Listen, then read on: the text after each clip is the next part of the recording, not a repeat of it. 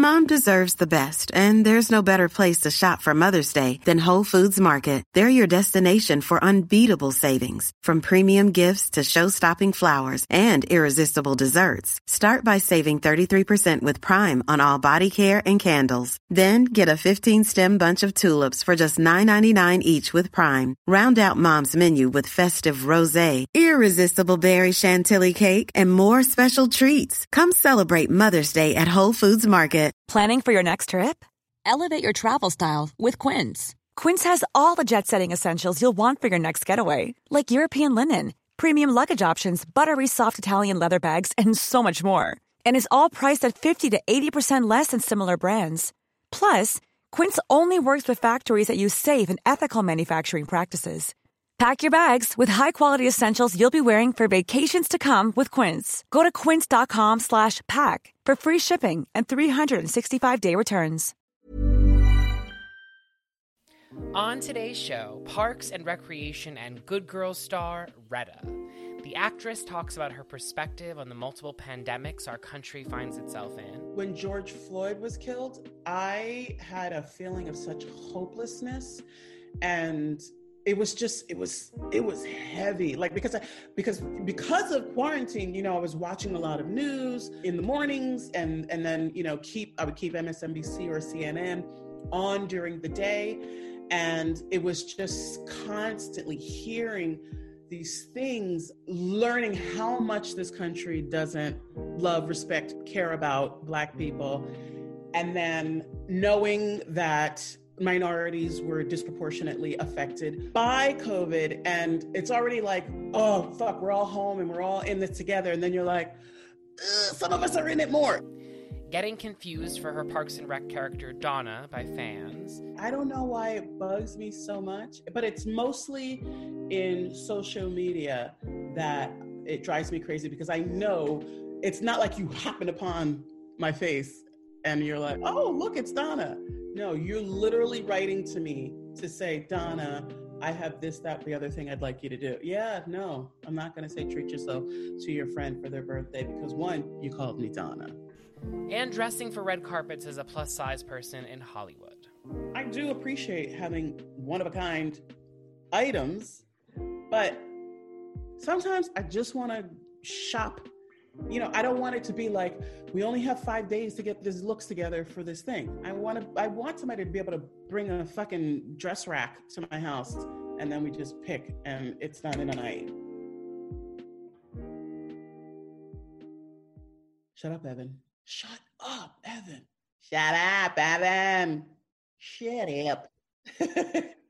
Hey guys, what's up? It's Evan Ross Katz, and you are listening to Shut Up, Evan, a podcast about gay shit and internet culture.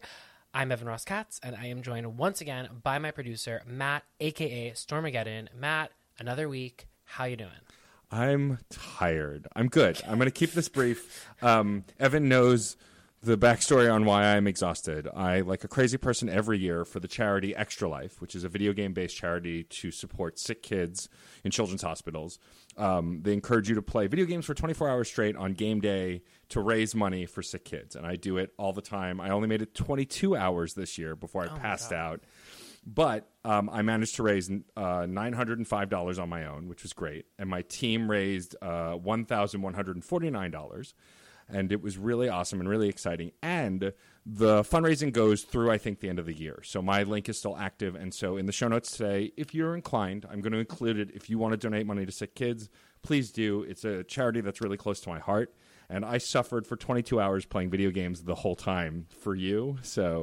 But it was great. I love doing it. I've done it every year for the last 4 or 5 years. And so I am completely exhausted, but otherwise really excited about this episode. How are you, Evan? Well, I just want to say first, congratulations. That's Thank really, you. really major. I never played a video game for an hour, and so I imagine 22 hours is exhausting. I'm exhausted just imagining it. So congratulations. Thank you. I am good. I am also very excited about today's episode. I'm going to skip sort of the banter about what I did this weekend because I think it is more important, and our time is better spent turning things over to our guest, who has become a viral sensation over the last couple of weeks, and thankfully so, because he really is a tremendous resource of information for both people that want to know more about the 2020 election process, but also people that want to know more about how they can become more informed citizens in terms of making smarter decisions about how we vote and why we vote. But I also am really honored to call him a friend who I've known for a very long time and who I have long relied on. He is the kind of friend that you text with a question about why is this Senate seat going this way, or just, any question that I have, I go to him. So without any further ado, I just want to welcome to the podcast, welcome to Shut Up Evan, the fabulous Brian Derrick. Brian, thank you so much. How are you? Hi, Evan. Thanks for having me on. I'm super, super excited, and I'm feeling great in Biden's America. Biden's America. Have you slept? I have slept. Last night was the first night that I went to bed. I still set an alarm, but it was for more than 2 hours from when I was going to sleep. So that was a huge improvement for me. Wonderful. I'm very glad to hear that. I am curious, every time that I see you on Instagram, via your stories or on the feed, you're constantly on the go, quite literally. I think that's like one of the things I think about when I think about your stories is either a whiteboard, you in front of a whiteboard with a tie, or, do you have a tie? Never a tie. No, you in front of a whiteboard with a button down. Yeah. Or you on the go in like a suburban neighborhood. So tell me this. It's like, what's the idea behind that? Why are you always in motion? So I think that both of those things kind of came about really naturally. I moved for the 2020 election to go work on a campaign in a Trump district, and started kind of doing these walk-in talks to explain to people things that were going on. Obviously, it really was feeling at the time like the world was turning upside down every 2 weeks, and there was just a fire hose of information coming to people. And so I wanted to help break things down. It also was evolving at the same time as the pandemic. And so I was stuck at home a lot and was working remote. And so I would go for these walks anyway, just to get outside of my house. I was working and sleeping in the same room. So then I just pointed a camera at myself and to share the information that I was seeing with people. And it just kind of evolved that way. But movement's always part of campaigning. So no, I love it, and I think it's such a simple but very specific thing that I literally associate walking and talking with a camera with you. Which, I mean, how wonderful!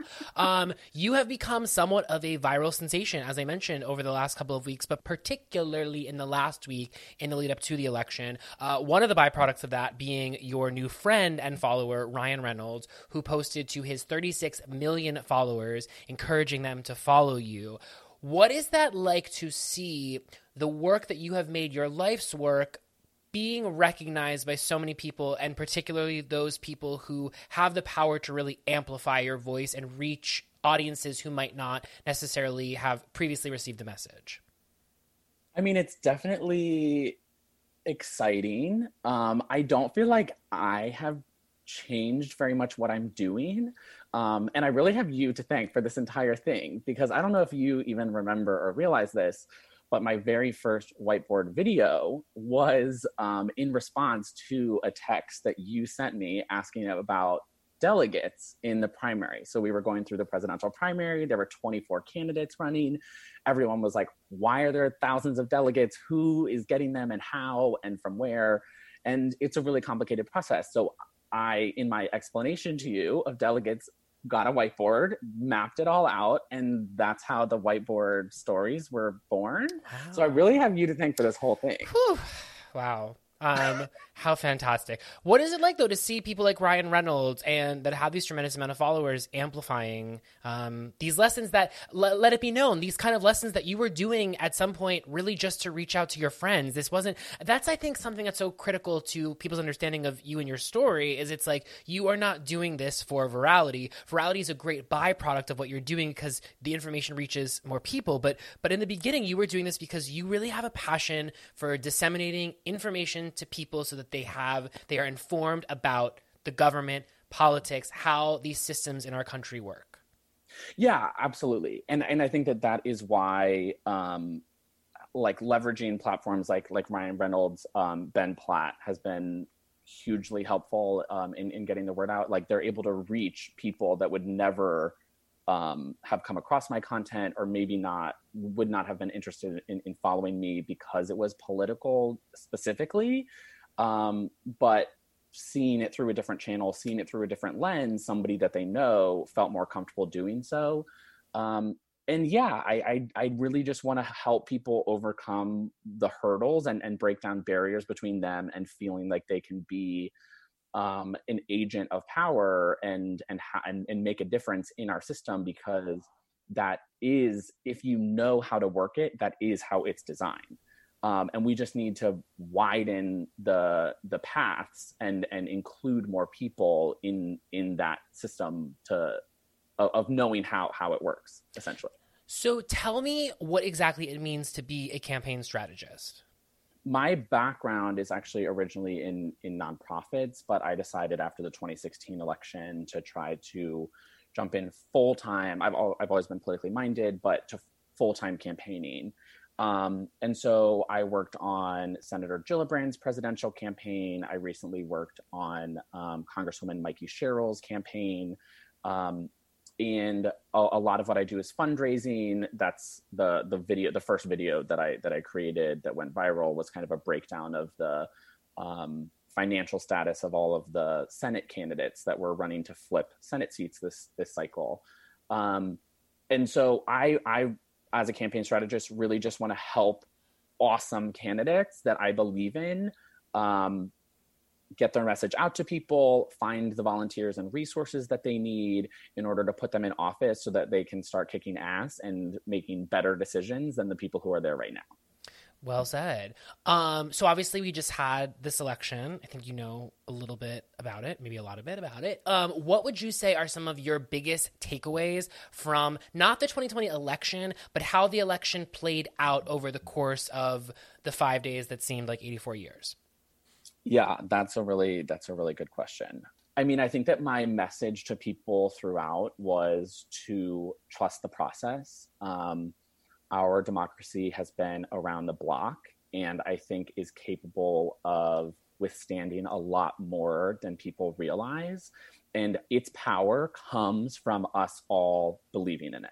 So I think that was an important part of this, was for people to say, like, we will count every vote, and we will have the president who receives the most votes via the Electoral College. But and so that has been my message for the last 5 days. As far as what I'm taking away from it, I think that the anxiety definitely wore people down over the last week, and which is understandable. But had we walked away on election night at 11 p.m. or midnight with the results that we have right now, like, it was a big win. And I think that the drawing out of that process and the slow churning, as of this recording, it looks like Joe Biden is going to win 306 electoral votes, which Donald Trump in 2016 referred to as a landslide. This is a big victory, and our country is taking a turn and headed in a new and better direction, and people should be thrilled about that. So what I'm taking away is to not let the slow burn prevent us from seeing the light, because the light is there. It is strong. We have a majority in the House. We could potentially end up with a majority in the Senate, and Joe Biden and Kamala Harris will be leading the way for the next 4 years. You're so articulate. You called the election on your Instagram on November 5th, 2 days before the official 270 electoral votes had come in. You cited Decision Desk HQ. What do you make of the 48 hours between Decision Desk HQ calling it and any other media outlet? I know you mentioned online that you thought it might have been networks wanting to further propel ratings, but why do you, it's like 48 hours is a large gap. So I guess two parts, like, what gave you the confidence to trust that news source, and why do you think that we had to wait longer than perhaps was necessary? I trust Decision Desk. I think that they are extremely data driven, and not having a televised platform have some different incentives in the calls that they're making. In my opinion, I think that there were different guidelines used by the networks. And if you listen to what they said, I think that it was by their own admission that they were being extra cautious and that they wanted there to be like beyond a shadow of a doubt. And I found that frustrating because, like I said before, I think that our democracy is very durable and no one should play by special rules. And that includes Donald Trump. And so when the math said that Joe Biden was going to be president, that was when the race should be called, as it has been for the history of networks making projections in elections. And I want to clarify and make sure that people understand that doesn't mean that every vote is not going to be counted. Every vote will always be counted, but there comes a point where mathematically you can calculate who is going to be the winner. And I think that networks waited beyond that point this year, which created two celebrations, at least if you were following my Instagram. Yes. And speaking of mathematicians, there have been a lot of other celebrities that have come out of this last 5 days. Not new celebrities. I mean, I feel like Steve Kornacki, for instance, if you remember the 2016 election, we sort of had this same sort of like thirst cycle happen before. You know, everything is a flat surf. Everything is a flat. Everything. What is it? Everything is a Everything's sphere. a circle. Everything's a circle. Whatever. Everything happened. What? Time is a flat circle. Time is a flat circle. But so, you know, we have Steve Kornacki, Jacob Soboroff, John King. It seems to be low-hanging fruit by way of originality, and yet gay Twitter and even straight Twitter want to be in on the thirst. I'm sure you have been on the receiving end of some thirst. You are a very good-looking gentleman. What is your perception of the way in which we collectively seem to, amidst, I think a part of it is, you know, our brains have become, you know, instant oatmeal, but in addition to that, there's just thirst is fun. It's fun to thirst. It's fun to collectively thirst. What do you think it is about our sudden, especially with Kornacki, this sudden love of is it pundits? Is that the term? I've heard them called chart throbs. Ooh, wow. Ooh, I like that. That's good.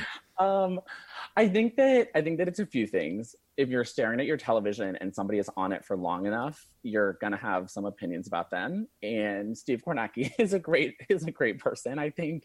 And so naturally people are gonna be drawn to that. I also think that it's an attractive quality in someone to be really passionate about what they do, to be enthusiastic about something.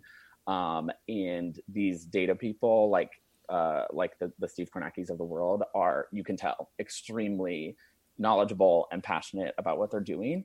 Yeah, I don't know if I can speak to the gay Twitter aspect of it, but I have definitely seen my fair share of Kornacki thirst going around. And it does seem like it's a 4-year cycle. Yes. Speaking of which, many people are probably curious, I'm sure. Are you single? I am single.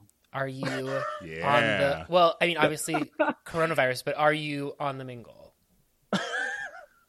I'm open to being on the mingle. Okay, just to be clear, on the mingle does not mean Christian mingle necessarily. I mean, maybe you are on Christian mingle, but just, no, you are not. We are fellow Jews. We are fellow Call Yes. full of That's Jews. true. We're all Jews here. Excellent. Yeah, we, Bren, we've been to many a Seder, or not many a Seder, we've been to many a Shabbat together. Shabbat. We should do a That's Seder.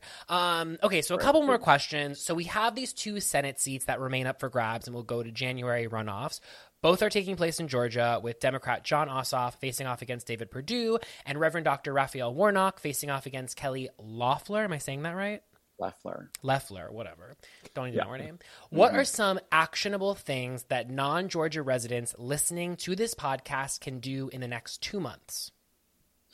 Yeah, absolutely. So as somebody who does campaign finance, the first thing that I'm always going to say, if you're not able to be there in person, is to donate. There are estimates that these 2 races could cost $200 million between now and January. And so it's important when Republicans are telling lies about our candidates and putting up these attack ads that they're able to respond. So donating is one thing. Also, there's going to be a massive mobilization via phone banking and text banking. And so you can sign up for that if you go to mobilize.us, you can sign up to phone bank or text bank for either candidate. And the last thing that I would want to plug is an app called Outvote.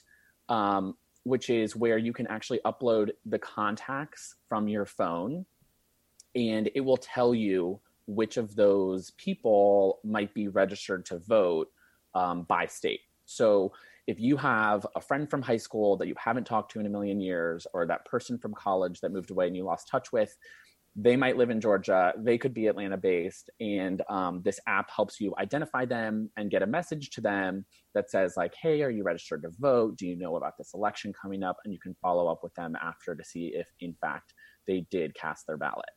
Fabulous. So 2 last questions. One, I know you're not a soothsayer, but to what degree of confidence do you think we, and when I say we, I guess, are you apolitical?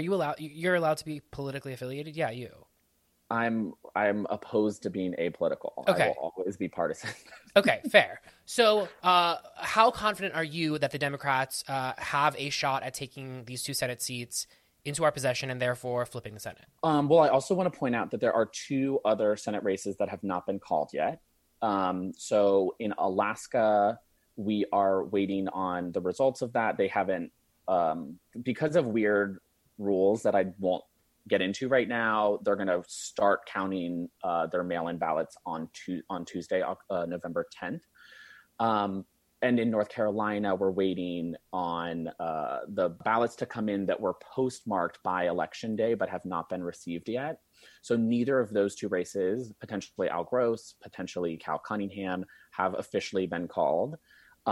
Assuming we do not win either one of those, we would need to win both Georgia seats in order to have 50 seats in the Senate and have Vice President Kamala Harris cast a tie-breaking vote in Democrats' favor. I love the way that sounds. Absolutely. I would look forward to it every time.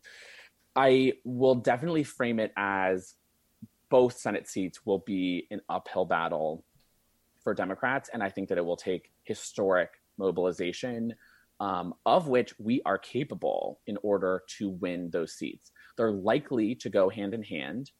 It's probably whoever wins gets both, because not too many people will be splitting their ticket. But I think that obviously Georgia is turning blue for Joe. And so the votes are there. And it's really going to be about who gets their people to the polls and has the best ground game to do that. And that takes a massive effort. And all eyes are going to be on Georgia for the next 2 months. So we need every person listening to this to help us out. Wonderful. Okay, so my last question. There seems to be, from what I've read so far, I don't have statistics in front of me, an increase in the amount of LGBTQ plus people who voted for Trump in the 2020 election versus the 2016 election. And I think for many people listening, like myself, that just seems, how can that be? Can you explain from your perspective why you think that something about Trump is resonating with a faction of the LGBTQ plus community and making them feel like they have a candidate in Trump that will care about them, protect them, make their lives better? Because I think for the majority of the people listening, it just, I guess it's like what I'm saying is, can you help make it make sense? Yeah, I first would take issue with the premise, because I have seen the articles about like 25%, 30%, something like that, supporting Trump. That is taken from exit polling, which I think is in general suspect. Think about the polling that we saw before the election and the outcome that we have right now, but even more so this year, because exit polling had to be done as a combination of in-person. Ordinarily with exit polling, you would stand outside of a polling place, talk to people as they left after they voted. Because 70%, I'm estimating, of Democrats voted by mail, there's an over-representation of Republicans in the exit polling that would skew results. They tried to supplement that with phone calls, but honestly, who listening to this answered the phone and talked to them. No way. So I'm really taking issue with the data, first of all. As far as how any LGBT person at all, regardless of the scope of the community's vote, could support Donald Trump, I think that the main thing that he taps into is rage. If you listen to Trump supporters, there is an undercurrent of this anger at things changing too quickly, at feeling displaced. And so, yeah, again, I'm really having to step outside of myself here because this feels like the antithesis of what and who I am. But I can see, I guess, if people connected to that anger for whatever purpose, it's an extremely strong trigger to be pushing in people. And it can be really persuasive when you're trying to get someone to behave in a way that's beneficial to you, aka Trump. Before we let you go, Matt, is there anything you wanted to add? No, I think I am. Brian, thank you. I think that a lot of with this election, especially as a Jew and as a queer person, it's a lot of it is scary, and Trump has represented a lot of that fear for those kinds of sects of people and beyond, of course. And someone like you on the internet who provides clear data, information, guidance, and strength to people who feel so lost has been invaluable just in the few days, because I hadn't seen your stuff before Evan brought it to me, and now I am obsessed. Like, it just thank you for all that you've done to bring a level of sense back to people, because we all feel a little like our brains are pudding at this point, and you make it so clear, concise, and easy to comprehend, and also energizing to want to participate, because the job is just beginning. We're not even close to done yet. Like, they got elected, but there's still a lot of work to do, and so thank you for that. Absolutely. I really appreciate that. The way that I see it, if you want things to change, there are only two options: work harder or give up. Yeah. Because everything that has come before has not been enough. If things are not the way that you want them to be right now, nothing that has been done up until now has been enough to make it that way. And so we need to work harder, smarter, etc., in order to get it there. Or we shouldn't even be bothering. But everybody has hard days. As long as you're having more days where you believe and you're working really hard than days where you feel like giving up, then you're, I think, doing something right. Well said. And I also want to give you props for not just the message, but how you deliver it, because I think that you have chosen Instagram and Instagram stories and the whiteboard. And it's not just what you're presenting, it's how you're presenting it, because I think I'm going to pull on another thing that I don't even know. It's like, if Muhammad won't come to the mountain, right? The mountain, something, Bring the mountain to Muhammad. Yes, and I feel like what you're doing is it's like you're going to the place where people are, which is like, we're all scrolling through Instagram all fucking day. We're all zombies to Instagram. And so you're taking the information and putting it where we already are, versus, I have to put on the news. It's an act I have to do that is atypical to my everyday existence. And I think that you are bringing it to us and bringing it about in such a way and really speaking in a way that, especially I think for young people, for gay people, for Jewish people, for disenfranchised people that feel like all of this is not for them. I feel like you are inviting us in and making it succinct and clear. And not only that, sorry, one last thing I just want to say is like your enthusiasm for this process, your belief in the goodness of democracy, and for, as you mentioned, these systems that they will persevere, that I just feel like you are really a champion for good, for the idea that good can prevail, as we saw take place on Thursday and or Saturday, depending on your barometer. So I just want to say from the bottom of my heart, I texted this to you, but it's just so it's, on the record, I have so much respect and admiration for you. And on top of it all, that you are such a good friend is just the cherry on top. So I just want to thank you on behalf of anyone listening or anyone who has tuned into any of your myriad updates over the last 5 days. Thank you. How do you blush on a podcast? I don't know how that works. They can feel it. They'll know. Yeah. That really does. That means a lot to me, Evan, and I appreciate it. I feel really blessed that the work that I love to do can be helpful to people, and whether that's their mental health or helping them get involved. Regardless, I genuinely feel truly lucky to have that platform to be able to do that, and that people trust me to listen to now and again. Yeah. And gentlemen, as he stated earlier, he is single. I can't confirm that the DMs are open, but I'm imagining. And if you aren't already, Please follow Brian Derrick on Instagram. I expect over the next couple of months he is going to continue to be an important research and well beyond that. But without any further ado, another subject worth zeroing in on is today's guest. She is fabulous. She is sensational. She is so fucking funny, and I'm so glad we have her here. So we are going to turn things over to our interview with the great and powerful Retta. Let's do it. This Mother's Day, celebrate the extraordinary women in your life with a heartfelt gift from Blue Nile. Whether it's for your mom, a mother figure, or yourself as a mom, find that perfect piece to express your love and appreciation. Explore Blue Nile's exquisite pearls and mesmerizing gemstones that she's sure to love. Enjoy fast shipping options like guaranteed free shipping and returns. Make this Mother's Day unforgettable with a piece from Blue Nile. Right now, get up to 50% off at BlueNile.com. That's BlueNile.com. Even when we're on a budget, we still deserve nice things. Quince is a place to scoop up stunning high-end goods for 50 to 80% less than similar brands. They have buttery soft cashmere sweaters starting at $50, luxurious Italian leather bags, and so much more. Plus, Quince only works with factories that use safe, ethical, and responsible manufacturing. Get the high-end goods you'll love without the high price tag with Quince. Go to quince.com/style for free shipping and 365-day returns.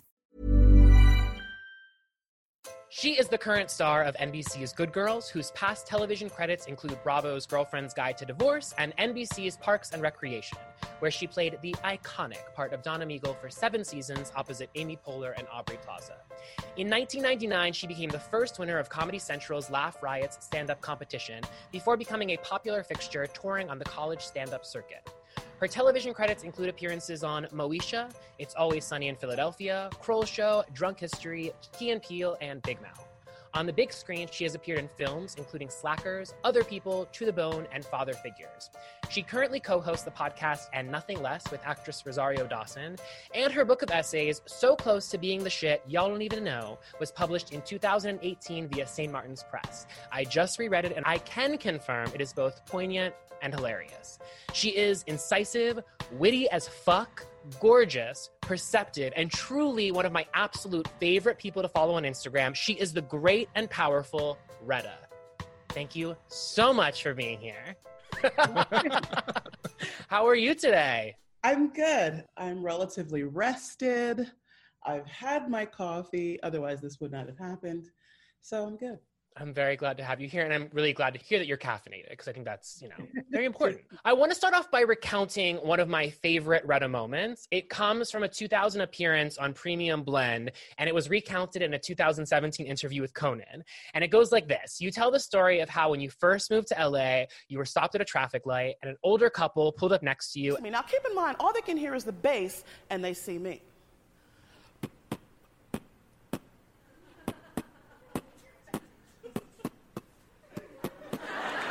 Now, the woman on the passenger side, she looks across at me and she's like, oh, it's that rap music again.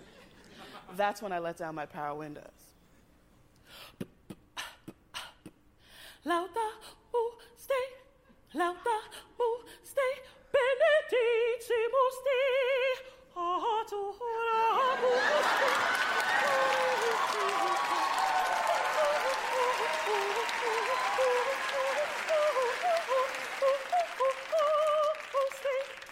bitch. It's so good. And I'm curious about that moment because you were able to shift the power from that couple in the car next to you and get a whole room full of people to laugh with you at them. It's such an incredible feat. And I just wonder what that moment felt like in 2000. That was my closer for years. So I will give you the true details of that bit.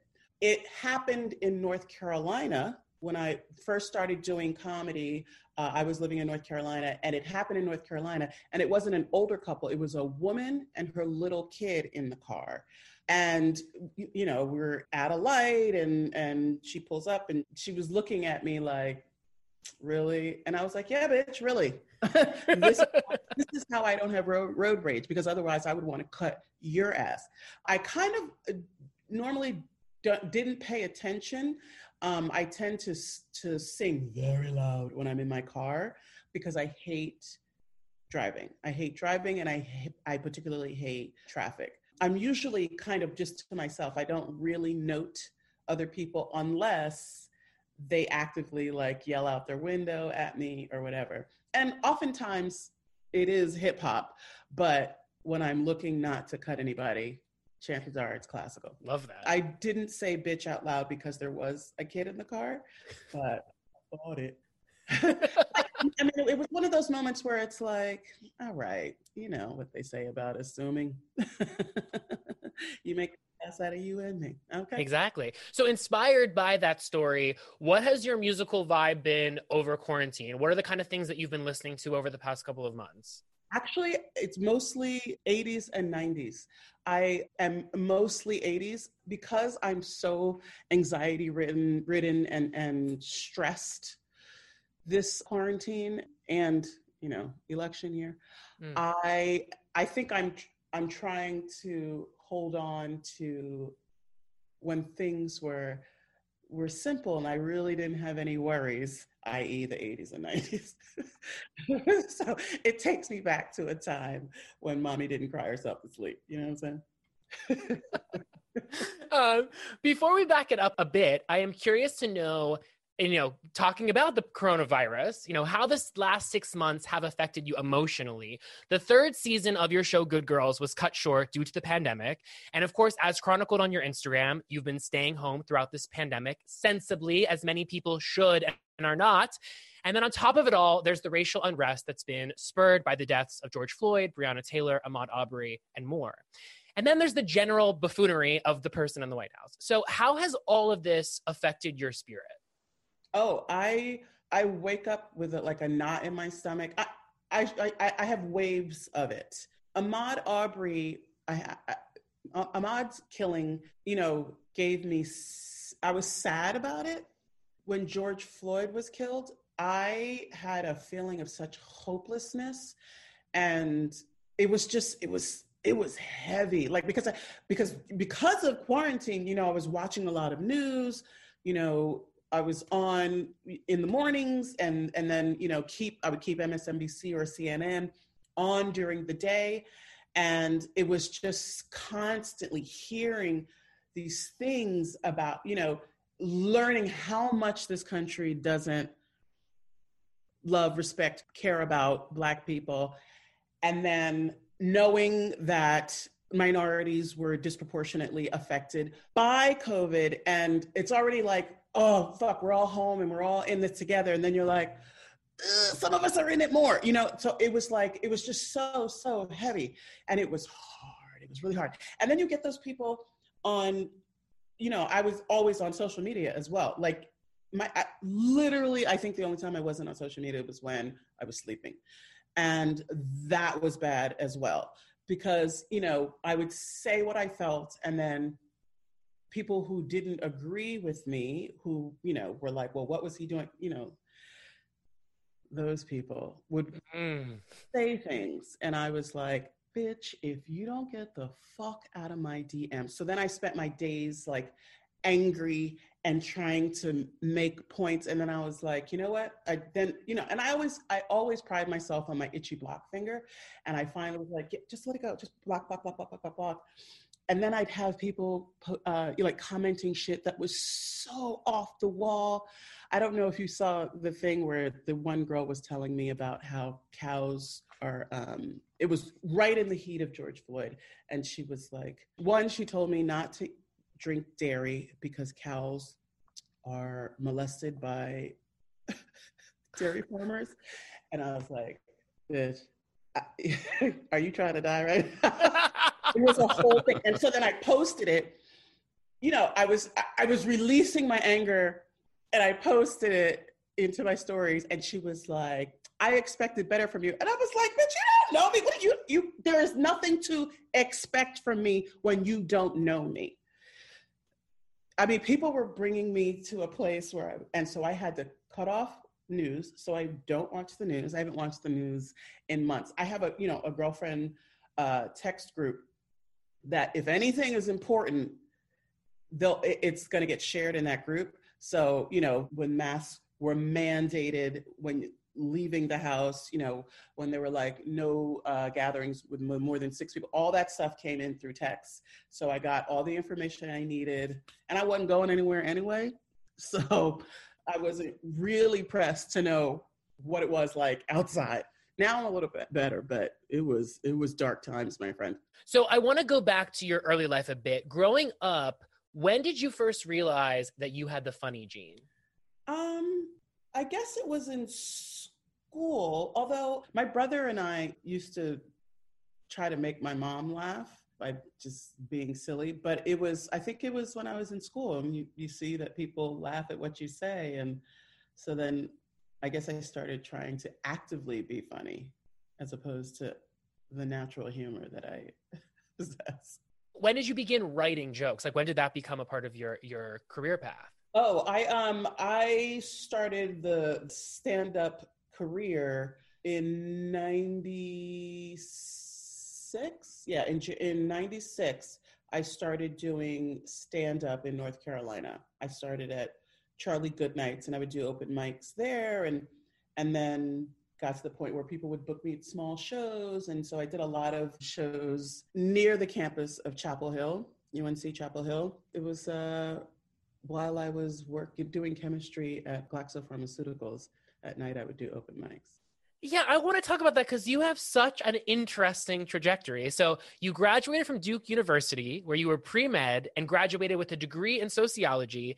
Then you graduated and worked for a period, as you just said, as a chemist. So how do you go from that to becoming this huge Hollywood star?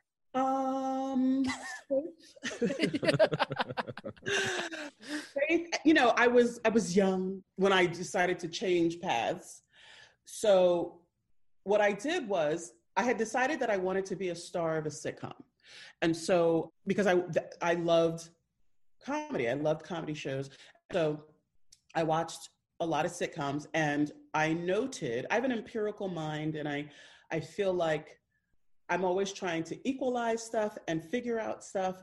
And if something is a success one way, you try to recreate that same success, whatever it is, whether it be doing chemical reactions, whether it be a math problem. And so I noticed that comedies were often headed, or the leads of comedies tended to be people who used to do stand-up. So I was like, okay, well, that is generally a path that works. I didn't know that there were a billion comics in Hollywood trying to do the same thing. I just noticed that the shows that I watched tended to be led by comedians. So I decided I will do stand-up. Someone will see me. I'll get my TV show. And so that's why I started doing stand-up. I love that. And lo and behold, right? I mean, here we are. So let's talk about Parks and Rec. But before we do, I have a question. So I often think about this a lot because I'm a huge Buffy the Vampire Slayer and Sarah Michelle Gellar fan. And I think about how much of Sarah Michelle Gellar's career will, for the rest of her life, be looked at through the lens of Buffy. A lot of people see her as Buffy. And if she ever does an interview, as she has done with me, we're going to talk about Buffy. And I imagine similarly with you, when you're a part of something as iconic as Parks and Rec, I know fans approach you all the time on the street and give you those one-liners as though you've never heard them before. Is it taxing to sort of always have this association with something, even if you do love it? I'm not saying you don't love it, but I'm just saying, what is that like to have a body of work that will follow you for the rest of your life? I love that people love the show. I love that people love Donna Meagle. I love that it has informed people and that the character has given some people some self-esteem or something to emulate in their life. What I don't love is when people just call me Donna. I know that some people do it by accident. If I'm out and someone happens to start talking to me and they're like, Donna, and I get that moment, but when you're on social media and you follow me and you know my name, don't refer to me as Donna as if you have no idea that that's not who I am. You know what I mean? Totally. And now I'm starting to get it with Ruby from Good Girls, people just calling me Ruby. And I'm like, really? The laziness. I mean, you clicked on unforgettable. You know it's Retta. So also, it's not like you have a forgettable name to begin with. So it's like, hello. I don't know why it bugs me so much, but it's mostly in social media that it drives me crazy, because I know it's not like you happen upon my face and you're like, oh, look, it's Donna. No, you're literally writing to me to say, Donna, I have this, that, the other thing I'd like you to do. Yeah, no, I'm not going to say treat yourself to your friend for their birthday because, one, you called me Donna. Yeah, it's a deal breaker. Now, rather basic question, but if the show does come on these days and you have the television on, would you watch it? Oh, sometimes I watch it. For a little while, it was, I cycle through go to bed shows. And for a little while, Parks and Rec was one of them. I like noticing things that I didn't notice before, just little things every once in a while. And it's soothing because I know it. You know what I mean? Just like Will Grace. I've watched it so many times, like I know it. So it kind of soothes me and lets me go to sleep. It's so funny you mentioned go to bed shows because I know that feeling so distinctly. I have so many of them. What is your current go to bed show? Now it's pretty much like late night with Seth. I DVR all of them. I pay attention for the opening monologue. And then if I stay awake for the rest of it, then I'll watch it. But usually I set my TV timer and start to drift off after a closer look.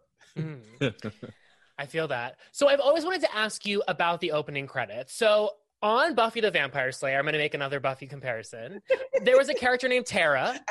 I know where the loyalties lie. I mean, there was a character on Buffy in season 4 who joined the cast named Tara, and she did not pop up in the opening credits until season 6 when her character died. They put her in the opening credits for the episode in which she died. Spoiler alert for anyone that doesn't know. And this makes me think about your character on the show and your presence on that show. You were on the show from the very beginning. You became, correct me if I'm wrong, you became a cast member in season 3 officially, and then were put into the opening credits in season 6. This bothers me. It's always bothered me. And I'm just curious, what's the deal with that?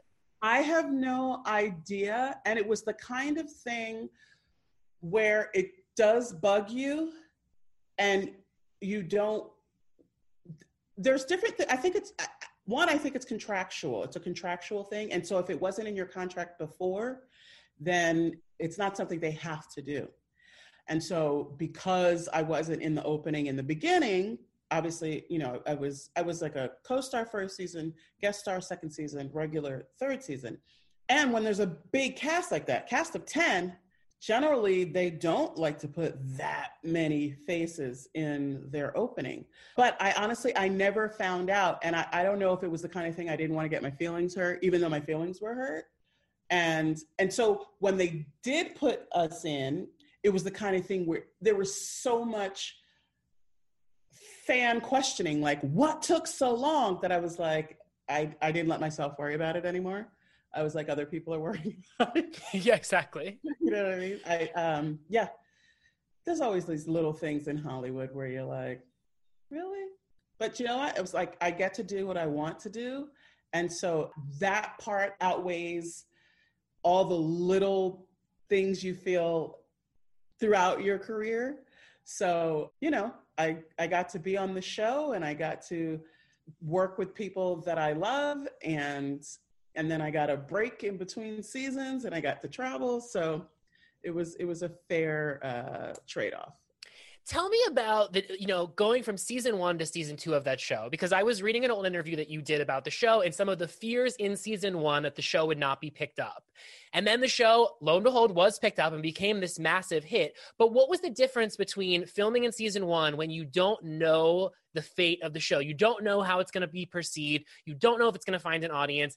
Then you come into film season 2 and it's like, okay, not only are people watching the show, it's a hit. It's a hit. What's the difference? It was never a hit. The show was never a hit. We never knew at the end of a season if we were coming back. We literally would find out.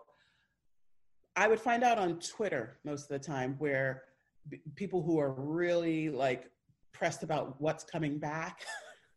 and wait, Twitter's pressed? So pressed. And so we never knew. Whenever we ended a season, we would say our goodbyes like. It wasn't until season 6 that we found out season 7 would be our last season. That was the only time we ever knew that we would be back. Huh. So one, it was never a hit. It was very beloved by the people who liked it, but it was never a hit. So we never knew for sure. And then Netflix is the thing, you know, Netflix and Hulu kind of is what put it over top, because people would talk about it and they'd be like, is it really that good? It's like, bitch, watch it. And then people were obsessed. I literally got a message today from someone who just watched it for the first time for 45 days straight. And they're like, my life has changed. I don't know because of binging now, it becomes more and more popular. And so we get these new waves of obsessed fans because it's new to their hearts. But yeah, we were never sure what was coming. We never knew. So we were never like, you know, I'm on this hit show. I was that person that was like, I'm on TV, bitch. But I was never that person that was like, you know, I'm a person red, getting paid. I was not. You know what I mean? I was not getting paid, but I was. Don't you love when people discover these things, whether it be in quarantine or just in general, and then their perception is they've just discovered this gem, and it's like, well, we've been known about this for quite some time. Yeah.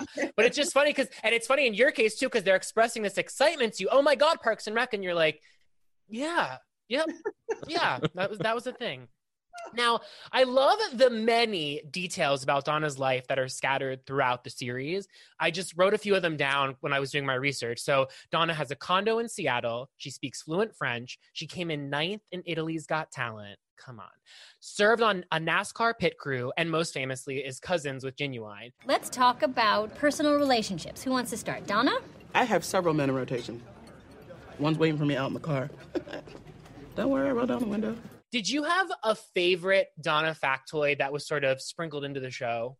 Well, Genuine, being cousins with Genuine was funny because it was something, one, that me and Aziz and Rashida laughed so hard about, particularly because it was introduced that he was my cousin, that Tom knew everything about him, and that Rashida was clueless as to who Genuine was, when Rashida was the only one that actually knew Genuine. Like, she was like, I'm the one person who actually knows him. So that always made us laugh because we would act like whatever. I was like, I have never seen him up close and in person. And then we had to do the photos. And so they took photos with him and, you know, photoshopped me into them and put them around the house. So there's pictures of us together, never met him. And then he got invited to be on the show and was excited to play Donna's cousin.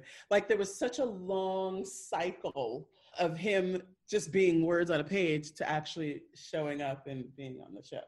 So I did enjoy that a great deal. Yeah, that was such an ongoing bit that when he finally did show up, it just felt so earned. It was so awesome. So Matt has a question for you that I'm going to let him ask now. Thank you. So as Evan said earlier, Donna is iconic. She's this character that over the course of 7 seasons evolved and got all of these different factoids, you know, and is this brilliant take charge, take no BS, badass character. And what I'm curious about is there any characteristic of Donna that you wish you had or that you wish you could incorporate into your life? And vice versa, is there anything from Retta that you brought to Donna that she might not have had otherwise? Well, I do appreciate her ability to draw in them hoes. I you know, her thing, the fact that she dated firemen, and I am obsessed. I'm not obsessed with firemen, but firemen are hot. Yeah, I hooked up with one fireman, and I was like, Donna, I get it. But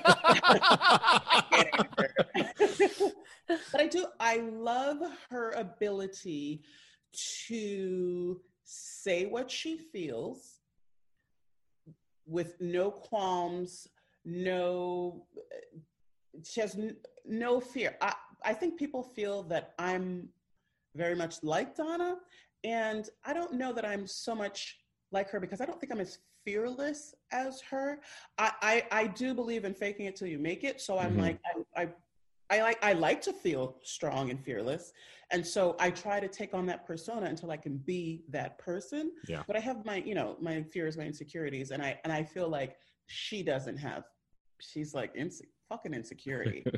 So that's something that I wish was a talent that I had.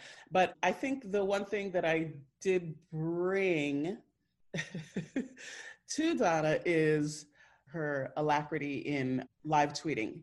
That was something that I used to do, and then Mike Short decided to add it as a trait for Donna.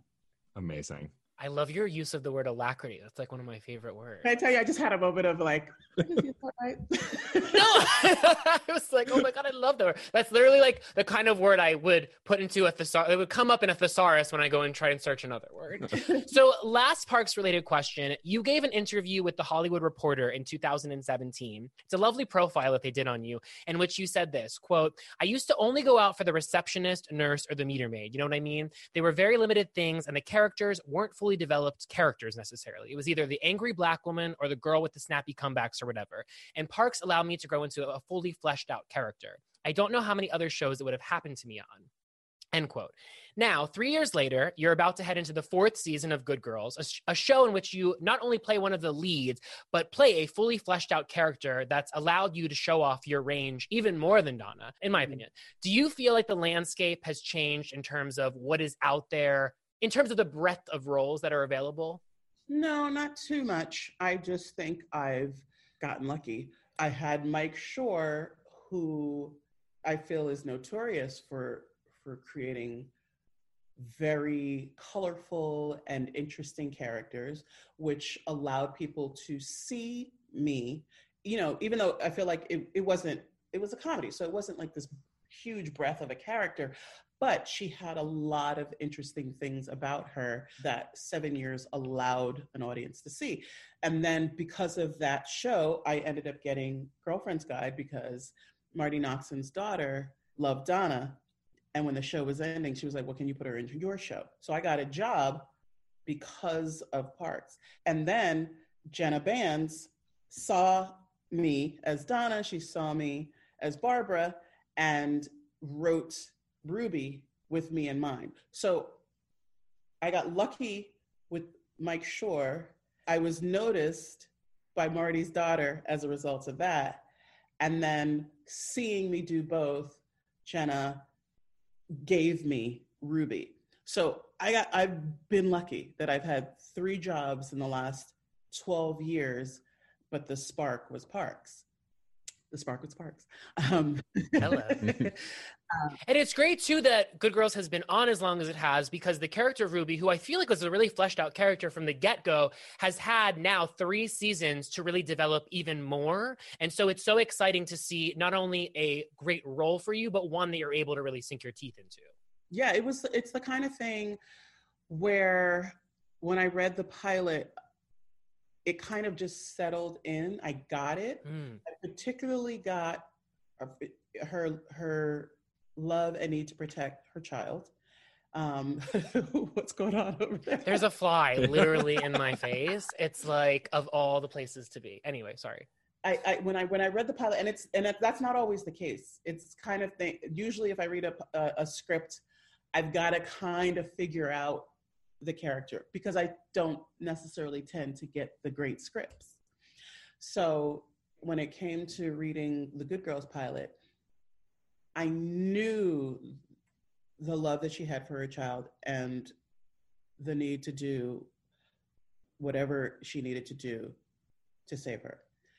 I also understood the love of her husband, with her husband. It was just something that settled on me as soon as I read it. And I knew exactly how I wanted to play it. I knew that she looks him in the eyes when she talks to him. I knew when she was being tender that she would be touching his face. Like it was this kind of thing. And I don't know if it was necessarily so much that I just knew it, or it's just, that's the kind of relationship I wanted, And so that's what I was going to portray on camera. And then just having additional seasons, the character just settles in you so much. It's so much easier to to portray what you already know this person to be. I want you to come back to bed. Well, I can't act like this didn't happen. So maybe we can just give it back then. What are you talking about? The kidney. Maybe we can return it. Yeah, okay, that's just crazy talk. What's crazy is that you can't even look at me. You know what? You lied to my face. I saved her life.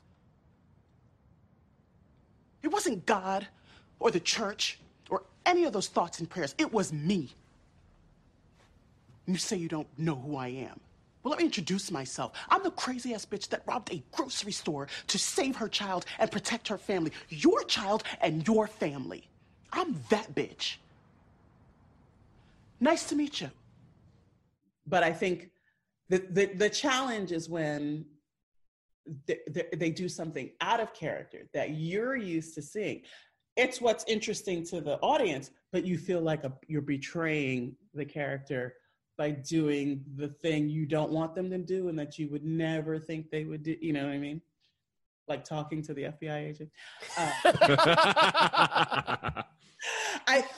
I'm telling you, like, we would get scripts and I would literally text Jenna and be like, Jenna, why? And she's like, because it's good TV. I love that. Hey, it means you're invested both as the actor and the viewer, which is like a really great position to be.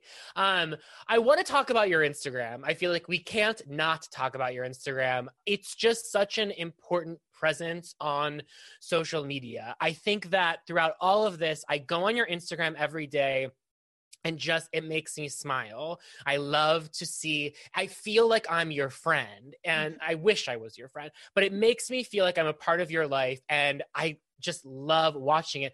What inspired you to use the platform the way you do in such a conversational way and to really like let people into your life and your thoughts? I basically use social media and Instagram stories in particular as my roommate. You know what I mean? So I do my morning coffee with my roommate.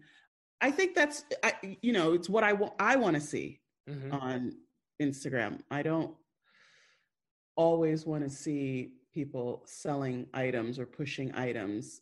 And granted, if somebody wants me to do an ad, I'm going to do it. But I don't necessarily want to always see that. And so I guess I'm just doing what I want to see, like, to get a true glimpse, not a reality show glimpse, but a true glimpse into someone that you're interested in, into their life, their daily or whatever. Absolutely. So, you mentioned your morning coffee. Can you describe for me the perfect cup of coffee?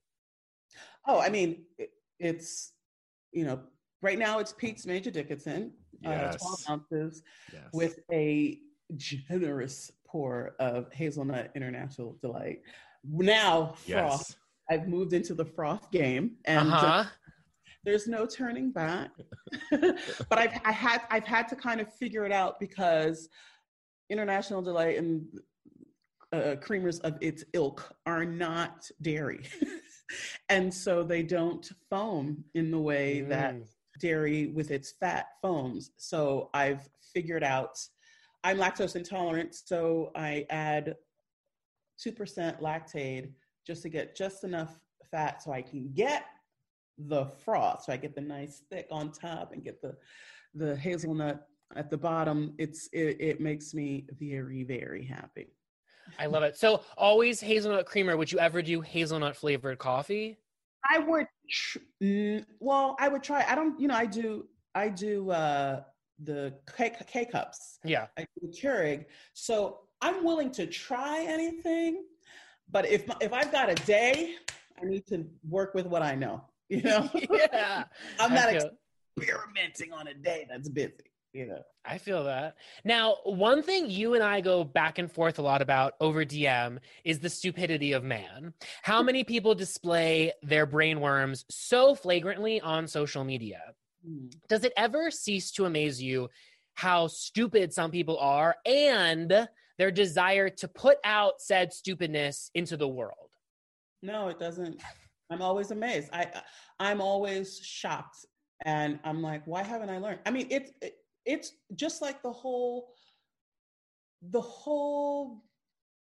Trump becoming president. I couldn't understand it. And honestly, you know what, you know what taught me? What made me actually go, oh, I see how he got elected. Tiger King. Please say more. I was like, oh, so this is what America is.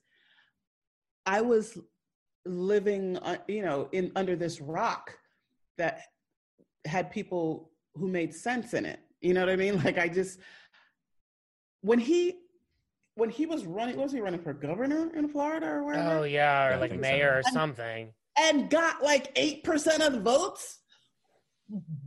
What? Yeah. What? On what platform too? Like, I mean, Lord knows.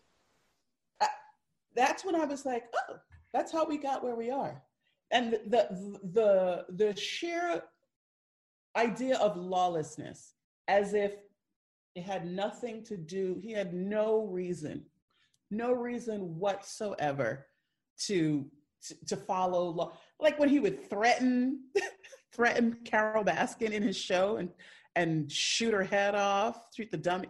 I was like, not only that, but his willingness to do that with cameras present, like no thought to the idea that not only is this illegal, but we're going to be captured in said illegal act. It's so strange.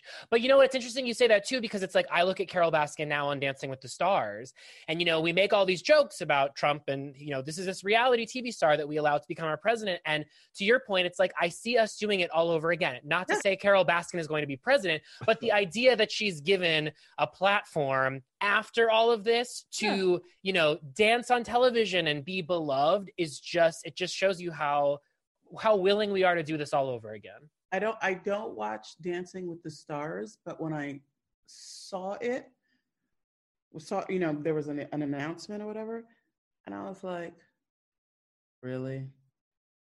What is that? Is that ABC? Really, ABC? Mm-hmm. NBC got us where we are now with The Apprentice, right? What's ABC about to do? Yeah. And Lord knows CBS doesn't have their shit together. So, with Leslie Moonves over there. So you recently launched this podcast, And Nothing Less, which is a podcast dedicated to commemorating 100 years of the 19th Amendment and women's constitutional right to vote. Where did the idea for this pod come from, and how did you get involved? Well, I was approached. There is a committee, the WSCC, which I believe is the Women's Suffrage Centennial Committee, which is the members are members of Congress, some women of Congress on both sides of the aisle. And they set this up to celebrate the centennial of the 19th Amendment, which was ratified 100 years ago. And so they had a ton of events and different things planned, and then COVID hit. And so they couldn't really do a lot of things. Like they're doing some, and most of the stuff is virtual. But one of the things, there were two podcasts that were planned, and one of them, me and Rosario Dawson and I were asked to co-host. So it was written. The interviews with the experts on the suffrage movements were interviewed and all of that. And then they pieced it all together and made it a cohesive story that Rosario and I were written in a way that we kind of weave it for you to understand. I really would encourage everyone to listen to it. It's absolutely fantastic. And I think it's great that the two of you are using your platform. It's so well produced. Like, God bless. Yeah. Yes. Also, there's just so much to learn. I mean, honestly, it's really great. I love the idea of mixing history and entertainment in podcast form, because it's like you can enjoy what you're listening to while also getting information that's actually useful and can inform a lot of voters out there. Yeah. Speaking of the election, by the time this podcast airs, we will know the results of the 2020 election. I know you are not a soothsayer, but I'm just curious, if you were to predict in this moment, knowing that when this airs, we'll know, who do you feel like we are going to have as our next president? I honestly, I waffle back and forth. I have moments of there's absolutely no way he can get reelected. And then I'll hear, opening monologue where they mention polls, and I'm like, polls is what fucked us last time. Don't tell me about goals, goddammit. You know? So I honestly, I'm praying, obviously, that the Biden-Harris ticket saves us from this hellscape that we have entered into. But I can't predict, and I almost don't want to. You know what I mean? Like I'm afraid no matter what I say, it's gonna fuck us. I share your optimism, should we call it? We're optimistic that something, it's, hope, what else do we have? I want to talk about fashion because I'm a fashion columnist and you are such a fashion star. You are a plus size woman who loves fashion. And before I ask my question, I want to ask about nomenclature. Is there a particular term that is the most comfortable with you when talking about your body with regards to fashion? Plus size, curvy. Yeah. Just want to make sure, just because I feel like people should have the autonomy to identify how they want to. So you are a plus size woman in fashion. What are your thoughts around how the fashion industry caters to plus size women? They don't. That's a funny word to use. And I ask this specifically though, because you have to do these talk show appearances, these red carpets. You are in a job in which you have to have a lot of different looks on display regularly. You want to look good. You're a person who, my sense is, you like fashion. You like wearing fashion. Yeah, so what's that like? It's really hard. I grew up with a mother who was a clothes horse. And not that she was like super, because my mother made a lot of her clothes. But she was always dressed to a T. The nails were always done. The shoes. Like at this point, it's almost like we're in a hoarder mode and we need to talk and figure this out type of thing. To grow up and that not be an option at all for me was hard. It almost dampened my interest in clothing because I felt like I couldn't wear nice things. I kind of just hid myself in my clothing and just wanted big stuff and that kind of thing. And then I get a job that requires red carpets. And it was the most anxiety-ridden experience for me because I was like, it's too hard. It's too hard. And I was afraid I was going to be embarrassed. My very first carpet, I'm wearing jeans and a polo shirt. And because that's what I used to wear to perform, I would wear these big polo shirts because they were crisp. I get them dry cleaned. And I felt like I looked neat in them. And this pink one, because pink is my favorite color. And I was like, this is the best I can look. And then I just started trying to figure it out. My first Emmys was almost a complete disaster because I was like, what am I going to wear to the Emmys? I finally got to this place where I'm allowed to go to the Emmys. And so most of my shopping I did online because there were not a lot of places to go to get plus size stuff. So I would go to these UK sites and all of that. And so for the Emmys, I tried to find a gown online, and thank God, a PR company for a fashion house contacted my manager and said they wanted one of their clients to dress me because I was going to order a dress from this site that turned out to be one of those, those sites in Asia where the dresses come and it's like double size. Yeah. Can you imagine me thinking, one, it probably wouldn't come on time anyway. Thinking I've got to go to the Emmys in some like flowy gown and it wouldn't fit my nephew. You know what I mean? So I just got lucky that I ended up in a situation where they were like, you need a stylist for this. So the stylist would help me find somebody who would find me a dress. You know what I mean? And then it was the third Emmys. I met a dressmaker who is now kind of my clothes maker. Like I look online, I see stuff that I like, I send it to her. She keeps a file of the kinds of looks I like. And then she makes a version for me because there's no couture for my size, It's interesting, because we just had this historic Vogue cover that just came out with Lizzo on the cover. She's the first plus-size Black woman to ever appear on the cover of Vogue. Both historic and sad at the same time that we're having these firsts in 2020. But one of the interesting things and why I bring it up is because I read that she's wearing custom Valentino on the cover. And I was like, oh, this is amazing. But the more I looked into it, I was like, is she wearing custom Valentino by desire or because Valentino did not have a dress that fit her? I don't know the answer to that, but it just makes me wonder why these fashion houses, when we continue to see plus size women all over, and not just in Hollywood, everywhere, there are so many opportunities to dress, plus not just women, plus size people in general. It just amazes me how much the fashion industry refuses to bend, refuses to sort of continue to perpetuate a singular idea of beauty. And it's really disappointing. And there's so many things about it that are disheartening, because I never looked through magazines because I had no reason. What am I looking at magazines for? Just to get my feelings hurt? So I was never a magazine girl. But because plus size bloggers became a thing, now I had something to look at. So that's sometimes, before I watch my late night, I'll go on my other account and go through what the girls are wearing. I mean, there's, it's not just plus size bloggers, but I go on there just to see beautiful things and then send stuff to Jamie to put in the file, because I know one day I may want to wear this look or whatever. But because there is no couture and there is no, high fashion, or there hasn't been for a long time for plus size women, we've taken to, as I did, going online and then going to fast fashion. And now, because that's what we're used to, things like 11 Honore pop up and it's like, oh, I need a dress for this baby shower.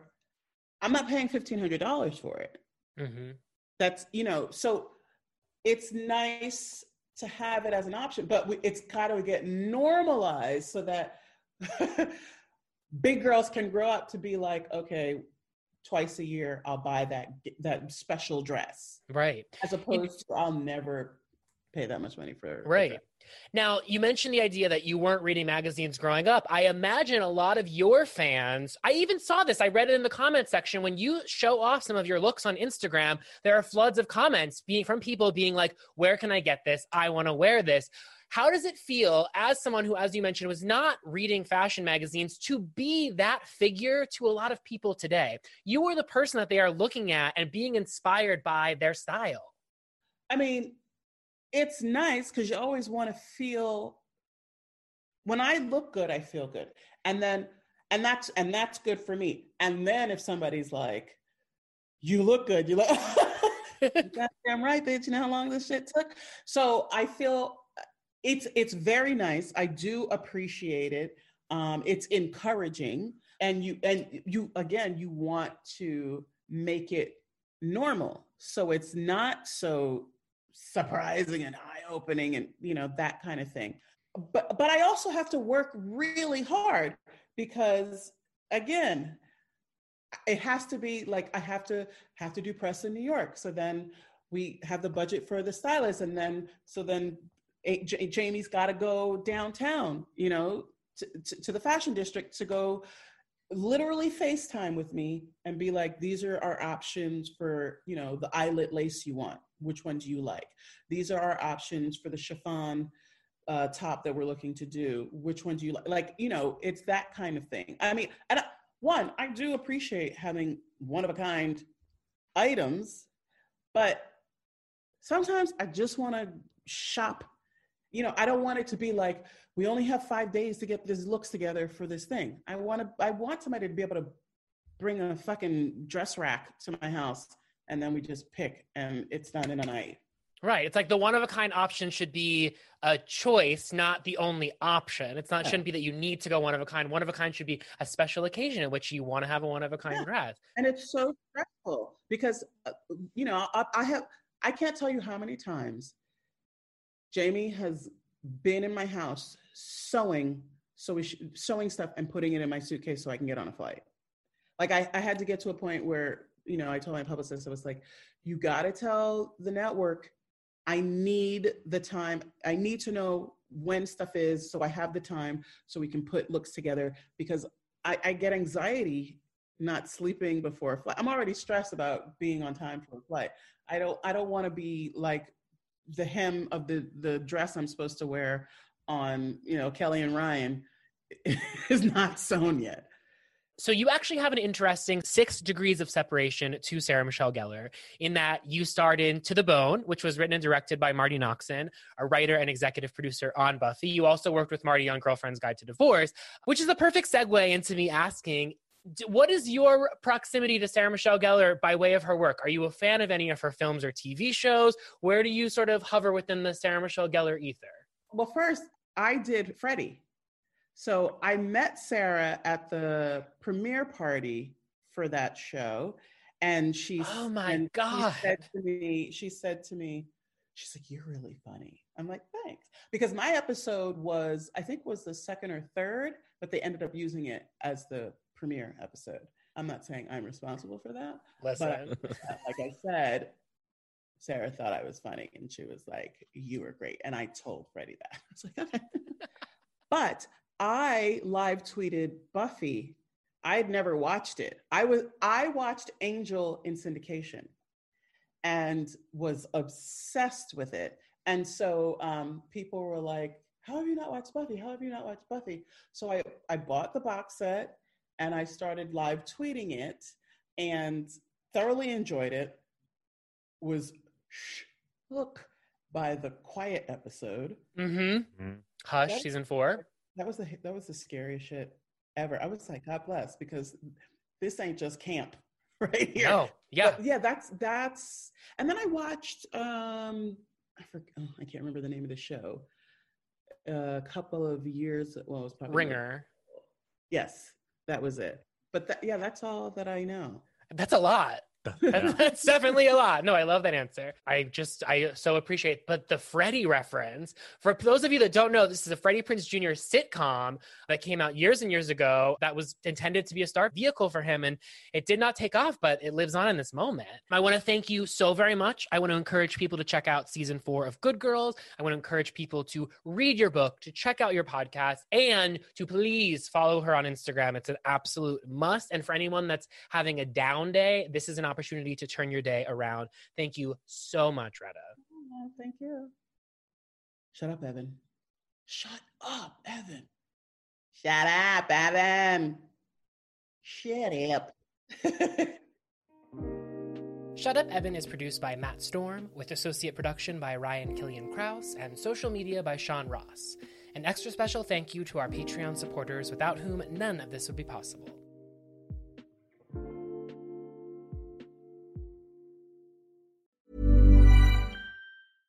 Imagine the softest sheets you've ever felt. Now imagine them getting even softer over time. That's what you'll feel with Boll & Branch's organic cotton sheets. In a recent customer survey, 96% replied that Boll & Branch sheets get softer with every wash. Start getting your best night's sleep in these sheets that get softer and softer for years to come. Try their sheets with a 30-night guarantee. Plus, get 15% off your first order at bollandbranch.com. Code BUTTERY. Exclusions apply. See site for details. Planning for your next trip? Elevate your travel style with Quince. Quince has all the jet-setting essentials you'll want for your next getaway, like European linen, premium luggage options, buttery soft Italian leather bags, and so much more. And is all priced at 50 to 80% less than similar brands. Plus, Quince only works with factories that use safe and ethical manufacturing practices. Pack your bags with high-quality essentials you'll be wearing for vacations to come with Quince. Go to quince.com/pack for free shipping and 365-day returns.